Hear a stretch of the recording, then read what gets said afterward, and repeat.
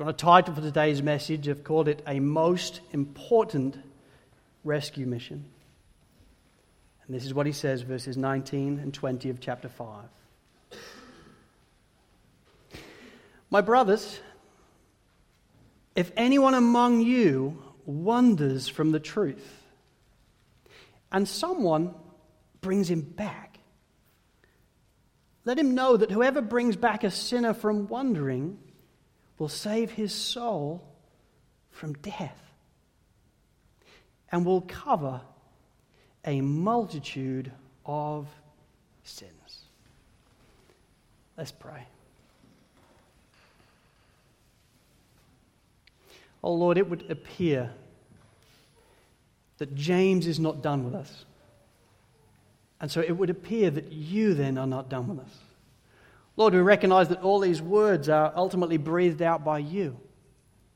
You're the author of them all. And so it would appear that you today are informing us and preparing us for important rescue missions. Oh Lord, would we have ears to hear then this morning? Would we pay attention? Would we lean in, aware that we're being addressed by you? Prepare us, Lord, by your grace. In Jesus' name, amen. You know, as we saw last week, as James begins to land his letter, as he begins to conclude his letter and sign off his letter, in verses 12 through 18, he has one simple message, and that message is keep looking up. Whatever happens in our lives, whatever is going on in our lives, whether we're suffering and going through difficulty, or whether life is great, then keep looking up. Whatever the circumstances might be, if you're suffering, look up. If you're sick, then look up. If you're of cheer, then look up. Always understanding that without Him, you're not going to make it. You are not joyful to be able to pursue the Lord without looking up. And understand that by going to Him, you're positioning yourself to experience the gracious, powerful generosity of the Lord. And so keep looking up. And yet it would appear in the final two verses of this letter that James isn't done with us. And he isn't done with our eyes. Because having helped us see that we need to keep looking up, in the final two verses, his exhortation is simply this: keep looking at one another as well. That whatever happens and whatever's going on, keep looking up and keep looking at one another as well. See, in Genesis chapter 4, Cain asks the Lord a question. Cain has killed his brother Abel. The Lord knows it. He comes looking for Cain, and he asks Cain a question. And in response, Cain answers almost in a mocking tone to the Lord, "Am I my brother's keeper?" Well, James takes us by the hand, I think, in this text and says, listen, am I my brother's keeper? Are you your brother's keeper? Yes. Yes, you are. You have an important part to play in each other's lives. You have a vital and most important part to play in each other's lives. So keep looking up, having considered all that I've told you, but keep looking at one another as well. And what James does then in this text, in these wonderful two verses, is talk to us about a most important rescue mission. A most important rescue mission that each and every one of us at different times in our lives will probably get sent on. A most important rescue mission that doesn't just involve pastors, but it involves one another, as James tells us. It is every face who knows the Lord that could be involved in this rescue mission at one time in their lives. And James wants us to be prepared for that. He wants us to be aware of that. He wants us to be equipped for the mission should we be called to go. And his premise is, yep, you're probably going to get called to go. There's going to be different times in your lives when you're going to see family, you're going to see brothers and sisters, and you are going to get sent on a most important rescue mission to them. So I have 3 points this morning, all, I trust, taken from the text. Number 1, the concern. Number 2, the remedy. And then number 3, the application. So let's start where James begins with number 1, the concern. Look again at verse 19. He says, "My brothers, if anyone among you wanders from the truth." See, it is clear that James's concern here relates to a brother or a sister. His concern relates here to someone who is a member and a part of the church, and yet one who is wandering from the truth, and one who is therefore straying into clear, sinful patterns in their life. This then is a brother or sister, somebody that we'd be worshipping alongside, somebody that we'd be hearing testimony from, somebody that we'd be serving alongside, yet now they have wandered from the truth and they have strayed into clear, sinful patterns in their life. And James could not be more concerned for them. Because as he says in verse 20, the consequences of such wandering from the truth is death. First and foremost, then, that would mean spiritual death. And James is clearly concerned that for some, although they've called themselves brothers and sisters, as they've wandered from the truth, what they have revealed is they weren't brothers or sisters at all. Jesus himself talks about it in Matthew chapter 7, verses 21 to 23. Jesus says, "Not everyone that says to me, 'Lord, Lord,' will enter the kingdom of heaven." Listen. "But the one who does the will of my Father who is in heaven. On that day many will say to me, 'Lord, Lord, did we not prophesy in your name, and cast out demons in your name, and do many mighty works in your name?' And then I will declare to them, 'I never knew you. Depart from me, you workers of lawlessness.'" See, Jesus himself is making it clear there's going to be some that said, "Lord, Lord," but it was just a religious exercise. There was nothing in their heart. They weren't like Thomas. They weren't hitting their knees saying, "You are my Lord and my God. I'm in. Take me, take me. I want you as my Savior, and take my life. I want to be following you. So I bow my knees to you, recognizing you are my Savior and you are my King, and now I rise and go and follow you." Jesus is saying, no, not everybody's going to be doing that. There's going to be people where in reality that's not their story. So they may have called me Lord, Lord, but on that day I will say, "No, I never knew you. Depart from me." James has been helping us see exactly the same thing in James chapter 2, where he's given us a whole section from verse 14 through 26. He's given a whole section on faith without works is dead. Because you've been trying to help us see this exact same issue, that just because you say you believe, even the demons believe. Belief is entrusting yourself to the Lord. It is faith in the finished work of Jesus Christ, where you bow your knee to Him as your Savior and your King. And so James tells us by way of conclusion in chapter 2, verse 26, "For as the body apart from the Spirit is dead, so also faith apart from works is dead." See, make no mistake, James knows that we're saved by faith alone, in Christ alone, by grace alone. James knows it. He's the brother of Jesus. He's heard Jesus no doubt say this again and again and again. "Put your faith in me. Put your faith in me, and I will save you." James knows. All it takes is faith in Jesus Christ to be saved. But what James also knows is where that faith is real, where that faith is genuine, that faith will never be alone. It'll bear fruit. It'll blossom in one's life because it won't be able to help it. If you say you love somebody, you can watch their life and you can see, my gosh, so you do. If you say somebody is your king and your ruler, you should be able to see in your life that, God, my gosh, that is so true. He is, look. And James is saying, absolutely. It only takes faith, but where that faith is real, it will always bear fruit in one's life. And so our works, the things we do, they will never earn our salvation. They will never merit our salvation. They will never put us in a position to deserve our salvation. But they will exhibit it. They will mark it. They will demonstrate it.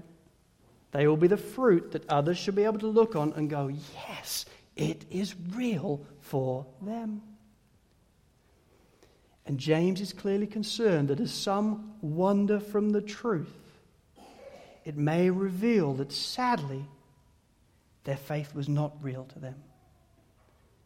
It was religious, may have been an emotional moment, but it was not faith that is true saving faith. And James is deeply concerned about that because he's aware that what that means is they're on a collision course with spiritual death.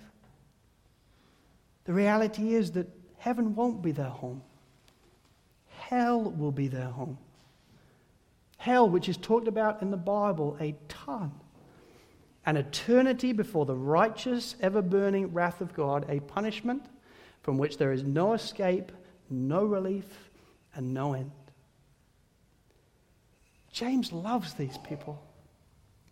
He knows their names. And he doesn't want this to happen to them. That's why he starts the words with my brothers. He's aware, I love you. But I'm concerned that as some wander from the truth and they start to display ongoing sinful patterns in their life, is this not for some proof that they were never really on the path? And also, James is no doubt concerned about functional death as well.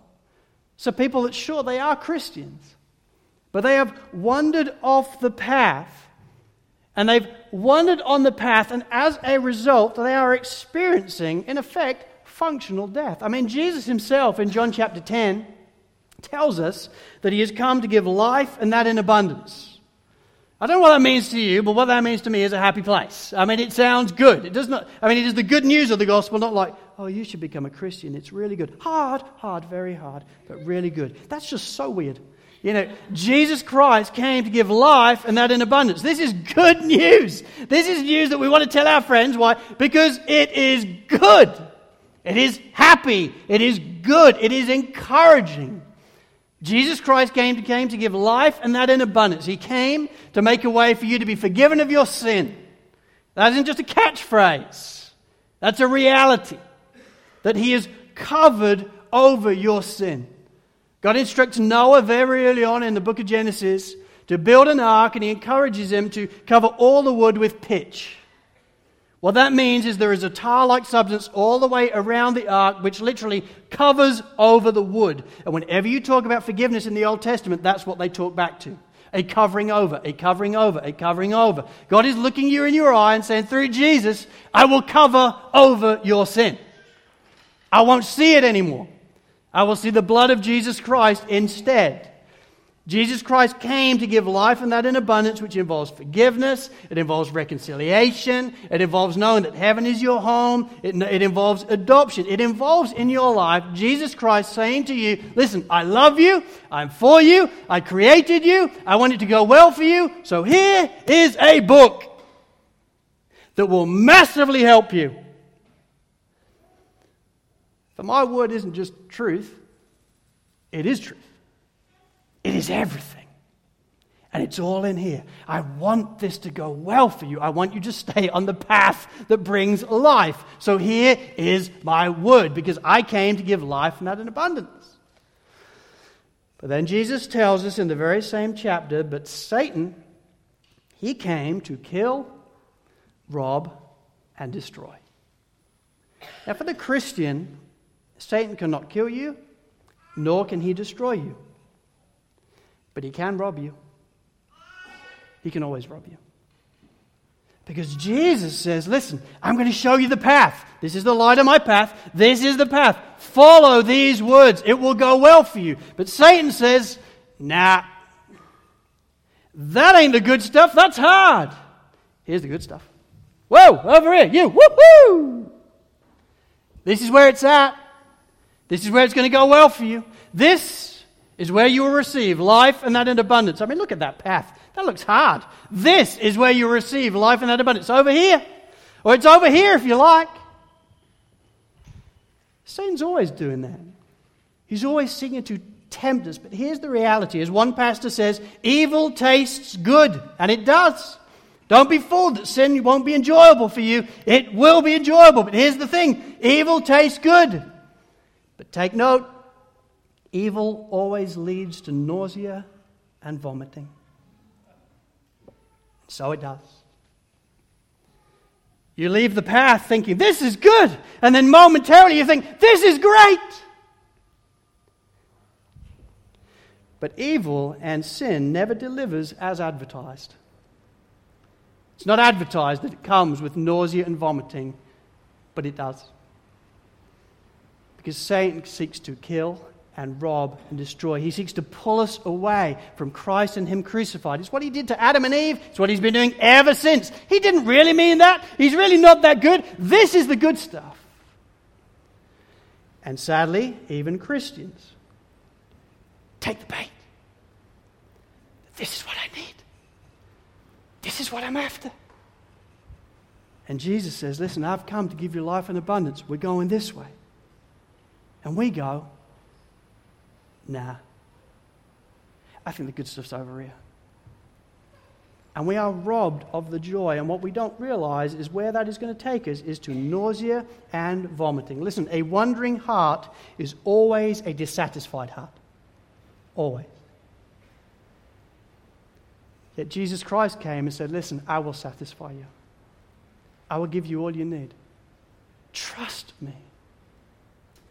And James is concerned. And sadly, there appear to be some in the congregation that are going to be experiencing, or indeed are experiencing, functional death.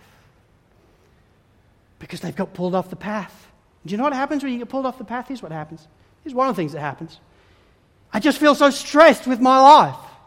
I feel overwhelmed. I just don't know how I can do this. Will you pray for me?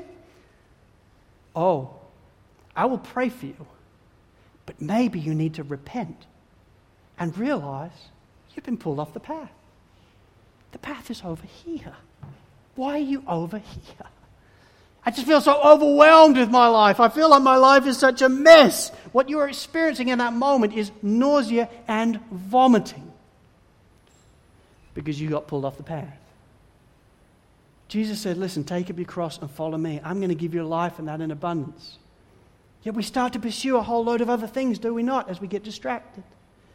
And James is looking out at the congregation who he loves and saying, listen, I don't want this for you.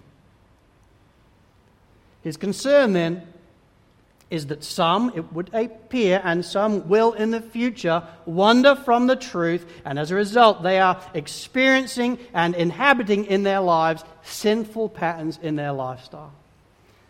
James is concerned because he knows the consequence of that will be death. So then he gives us a remedy, point 2. Point 2, the remedy. He gives it in the remaining of these verses. It's wonderful.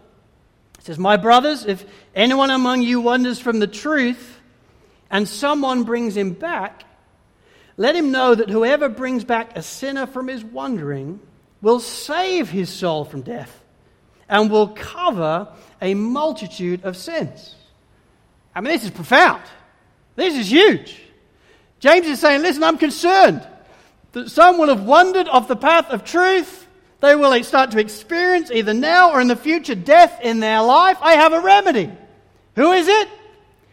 You. It's you. Am I my brother's keeper? Yes. Oh, yes. Yes, you certainly are. What is the remedy for an individual who is wandering off the truth? It's a friend. It's a friend. A brother or a sister who does all they can then to bring the wanderer back. Alec Mottier in his commentary says it this way. It's wonderful. He says, James here brings us within the local church and urges us to watch for anyone who is losing grip on truth and whose way of life the error of sin is showing itself.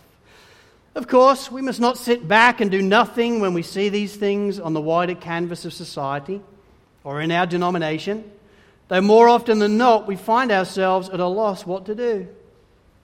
But within the local church, we dare not treat truth and life as negotiable. No.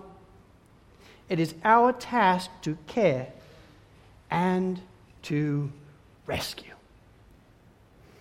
And I think there is no greater description of what James is talking about here than the word rescue. It is our job as Christians, when we see brothers and sisters wandering away from the truth, understanding that the consequences of that wandering will be death, when an individual goes on a rescue mission to them. What James is saying is, listen, that is exactly what you must do. You must do it for each other. Pay attention. He does not say, when someone is wandering from the truth, call the elders. No. If one amongst you is sick, call the elders. Somebody wandering from the truth, you're on. It's you. Every member has a part to play in this. Don't call the elders. Call yourself. You're on. It's your time. You know, one can wonder then, how on earth am I going to do this?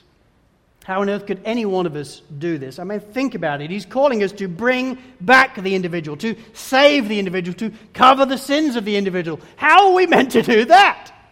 How can any one of us go after a brother or sister who has wandered and then bring them back and save them and cover their sins? It's not possible, right? How can any one of us actually do that? Well, it's true. In ourselves, it's not possible. Only God can do those things, can't He? Only God can bring back, only God can save, only God can cover the sins. But what James is helping us see is, listen, yes, only God can do that, and guess what? He is going to use as His means.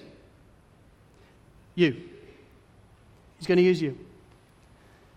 You're going to be the instruments in the Redeemer's hands.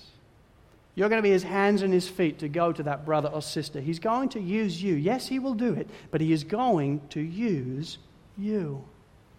Alec Mottier says it again. Wonderfully, he says, we cannot but be struck by the fact that James speaks of the concerned believer as bringing back, saving, and covering the sins of the one in error. Surely these are things which only God can do. Only God can forgive sins, save us from them, and give us the gift of repentance by which we return from our personal far country. How can we do these things? The answer is that we cannot. But, listen, we must act as if we could. These words in James express the measure of the concern and effort that we are called to expend in our spiritual concern for those in spiritual need. Though we cannot convert them, we must labor to do so. Though we cannot save them from death, we must strive for their spiritual welfare as if their eternal destiny rested with us. Though we cannot cover their sins, we must follow the example of the Son of God who can do so, and hold nothing too dear to ourselves, and no sacrifice too great if only they are saved. For the local church, listen, for the local church of which James speaks, yes, Lord, we are listening. For the local church of which James speaks is truly a fellowship of concern. See, James isn't talking here to an immature church. James isn't communicating here to a bunch of guys that, oh, listen, you're just having a go for Jesus. No, he's saying, listen, you want to be mature? You want to grow up as a church? You want to get older?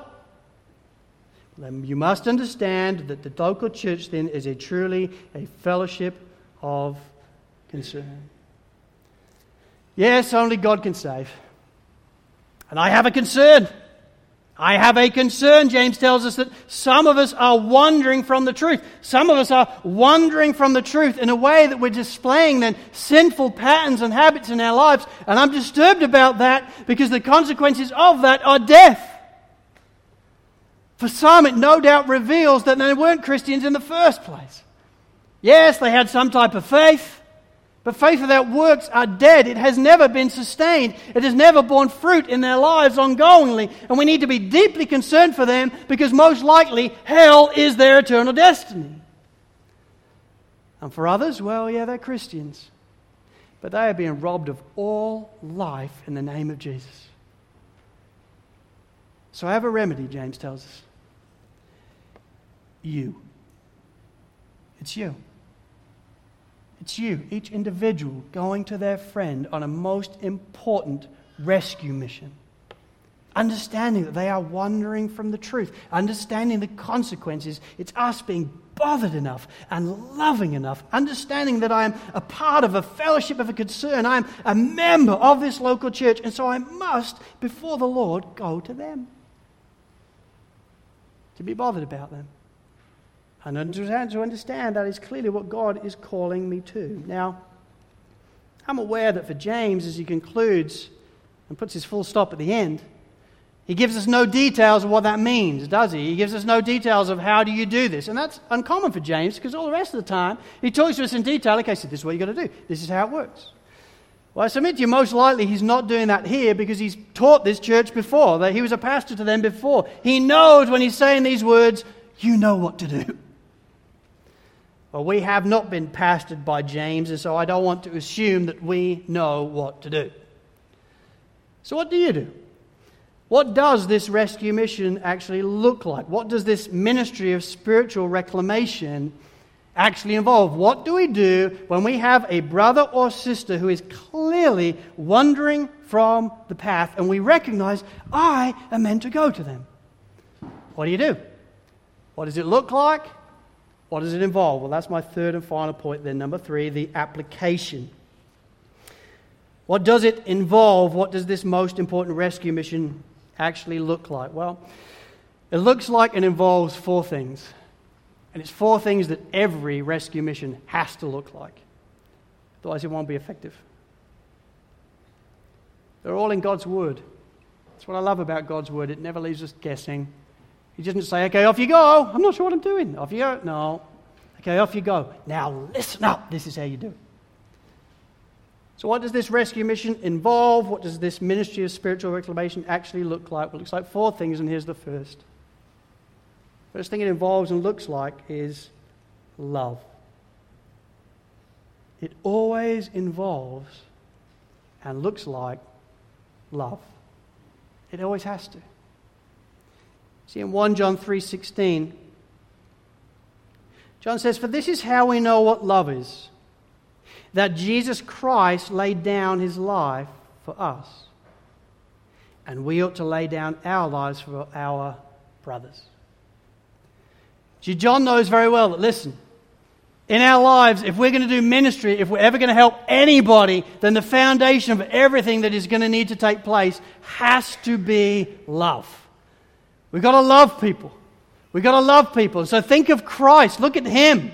He laid down his life for us. He gave his perfect, sinless, glorious, kingly life up for you. And so now, as you see your brothers and sisters around you, you must do the same. If you're truly a Christian, that means following Christ, becoming like Christ. Guess what? He gave his life up for you.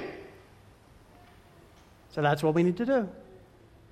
We need to consider others more important than ourselves. We need to love people. If we're going to do anything in ministry, then we have to love more than anything else. And I submit to you that when it comes to these rescue missions, love is times that by about 100, okay? Otherwise it will not be an effective rescue mission. See, in Galatians chapter 6, verse 1, Paul says, brothers, if someone is caught in a sin, you who are spiritual should restore him, listen, gently. You who are spiritual should restore him gently.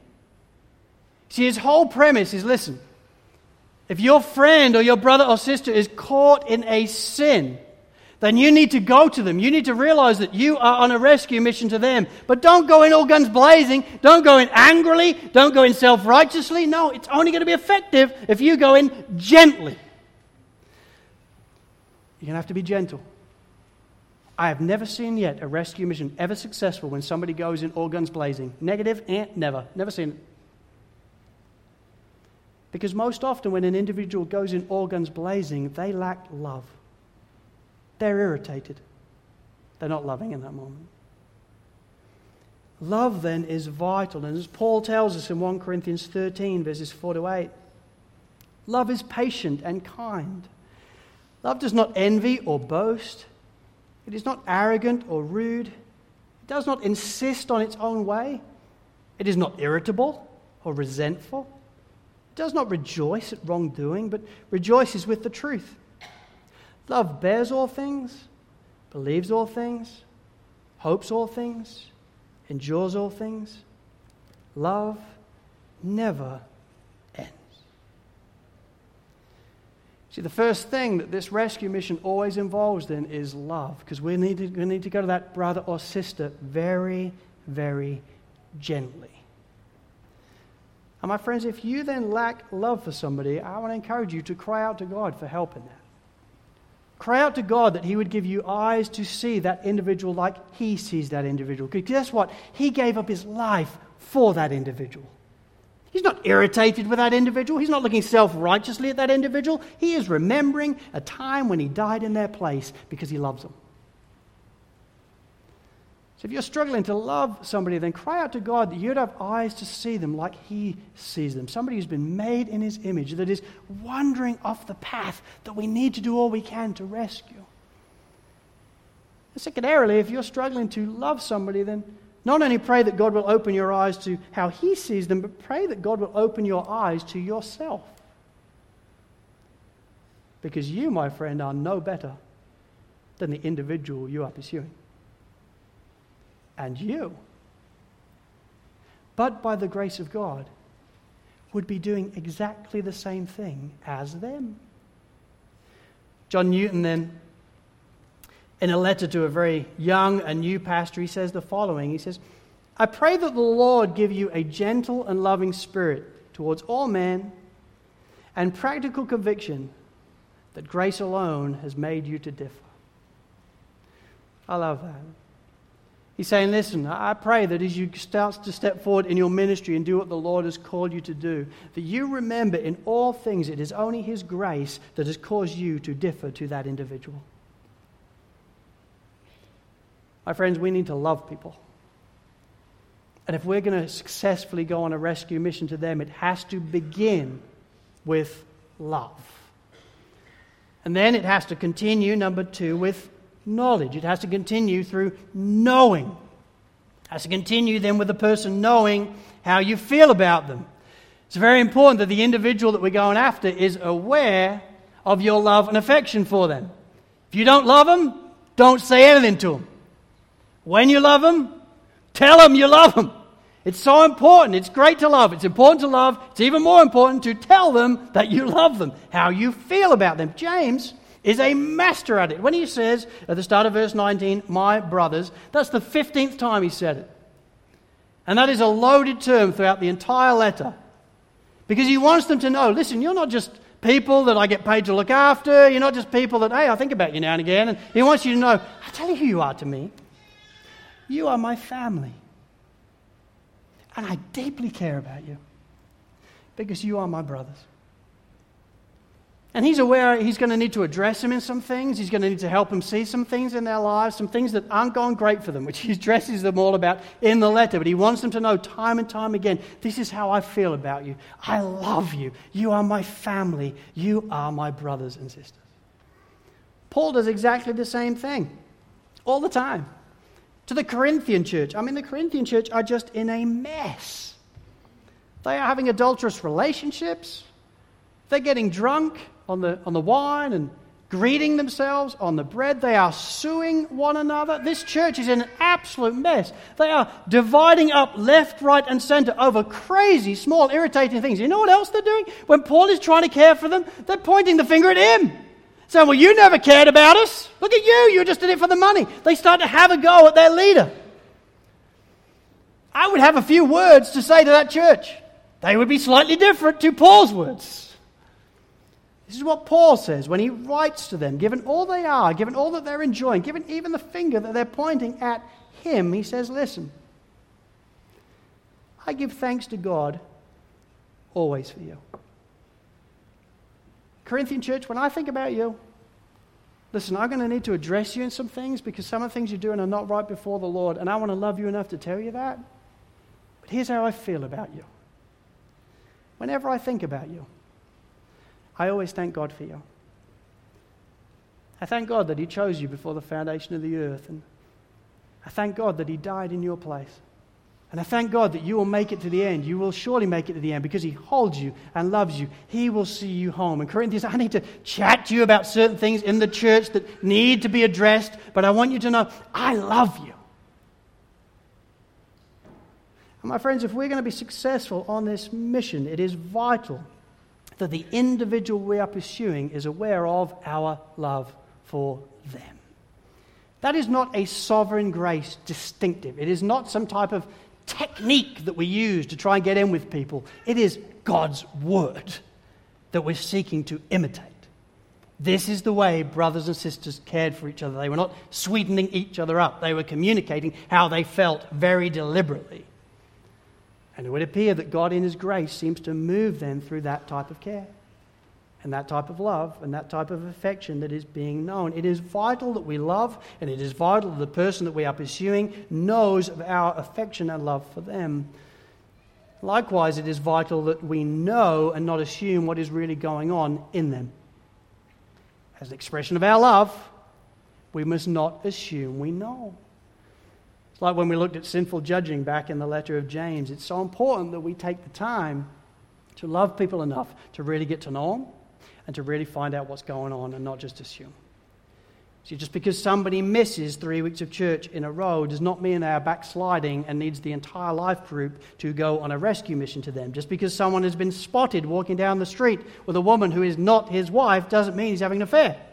We don't need to communicate to everybody, oh my gosh, I saw them with somebody I don't know, they're probably having an affair. Just because someone is upset on a Sunday morning, seemingly relating potentially to somebody in their gospel community group, doesn't mean their life is falling apart.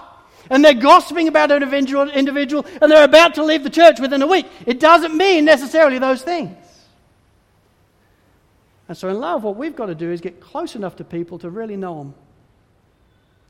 To really know what's going on. And if we're concerned that they start to be veering off the path, we go to them and we inquire. How are you? Hey, I haven't seen you for a while. How's your life? Don't just assume all the dots, because they may tell you something that you are so pleased that you didn't address them in before, because the situation is very different to what you thought it was. It's so important if we're going to go on these rescue missions that we love the individual, and then secondarily that we know the individual, that we know what's going on in their lives, and that they know consistently of our love and affection for them. That's why it's so important we attend gospel community groups. Because I can guarantee to you it is going to be very difficult to address somebody on a rescue mission when you barely even know them. Because you never attended. You never gave in time in the good days. So now in the bad days, you're trying to think through, oh, how can I address them? I can see things are wrong, but I barely know them. Yeah, we barely know them because you've not given the time. Part of the reason why we attend gospel community groups is because your brothers and sisters need you. Because maybe one day you'll be called on a rescue mission to them. So they need you. And they need to know how you feel about them. Because maybe you'll have to go to them one day. Third part then of this rescue mission is prayer. These missions always involve prayer. 1 John 5 verse 16 says, if anyone sees his brother commit a sin, then he should pray, and God will give him life. Isn't that wonderful? You see somebody in their sin, you see somebody wandering off the path, what do? Pray! Because God in His grace may give them life. James says the same in chapter 5 verse 16. The prayer of a righteous person has great power as it is working. Don't just toddle off on the rescue mission because you love them and you know them. Listen, you recognize what's going on, you cry out to work out when do I need to go, how should this be done, and then you hit your knees and say, God, help me and go before me. And James says, yeah, you know what? The prayer of the righteous person, that's powerful. Man, that's powerful. Look at Elijah. Look at what God did in his life. Look at the way God answered his prayers. And yet he was a man with a nature just like yours. Prayer then is absolutely vital within this rescue mission. It is vital that we love. It is vital that we know. It is vital that we pray. And then number 4, it is vital that we go. See, here's where sometimes it falls down. We love somebody. We know what's going on. And we've prayed. And then we talk. But not to the individual. we talk to other people about it, hoping that somebody else might do something. And quickly, what we're actually engaging in then is gossip, sometimes even slander, because we're still not going to the individual that's in need of attention, the individual that's in need of addressing. My friends, we must be willing to be courageous, and we must be willing to go. In 2 Thessalonians 3 verse 15, Paul told the Thessalonian church regarding a disobedient Christian, i.e. somebody who is wandering off the truth, to warn him as a brother. And in Acts chapter 20 verse 31, Paul alerts the Ephesian church to his life and the way he was when he was with them for the 3 years. He says, "Therefore be alert, remembering that for 3 years I never stopped warning each of you night or day with tears." We would be mistaken to think that these rescue missions are always like a day out at the beach. They are difficult. They take courage. They can be hard. They can be difficult in numerous different ways. But what James wants to help us see is, listen, when a brother or sister wanders off the truth, the remedy is you going on a rescue mission. And you know what that involves? It involves you actually going. You're actually speaking to them. And listen, I'll give you a clue. Do not text the individual. Do not email the individual. You know what texts and emails lack? Tone. No facial expressions. Even if you put little emojis, it doesn't work. Texts don't communicate affection. Emails don't really communicate affection.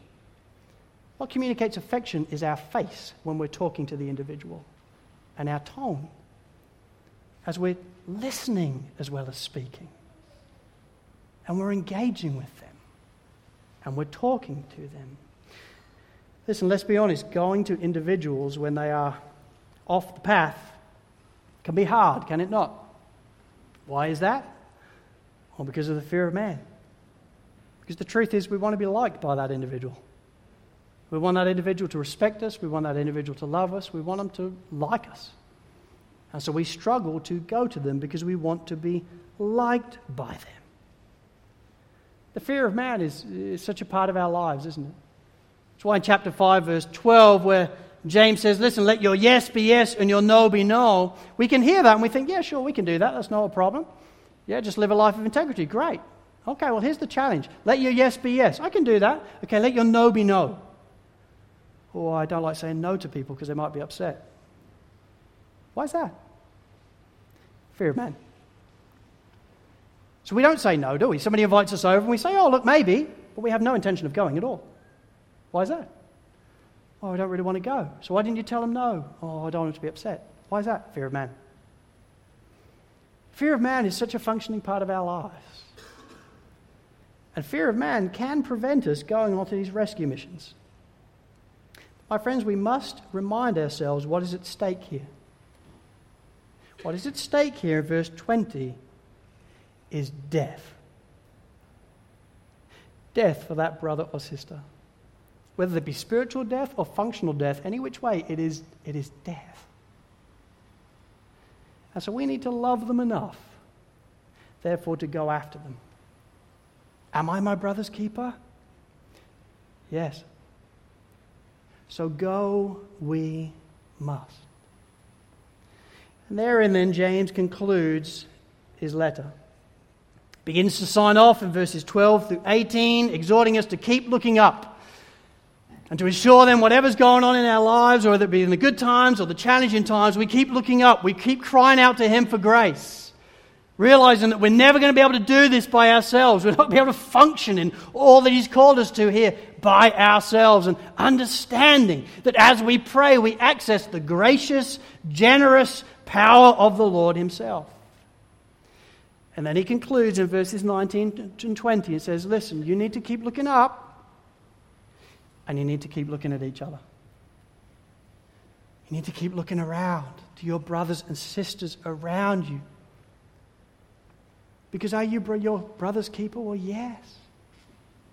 And so where they then go wandering off the truth and begin to display in their lives sinful habits that can so easily lead to death, in love and in knowledge and in prayer, we need to go to them. We need to go on this most important rescue mission.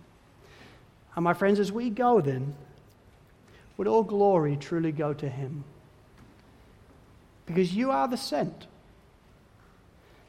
but He is the sender.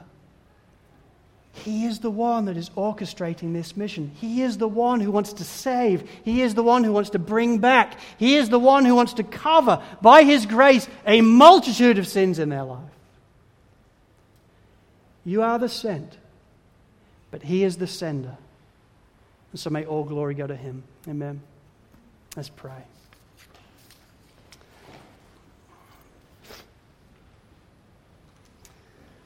Well, Lord, what a letter.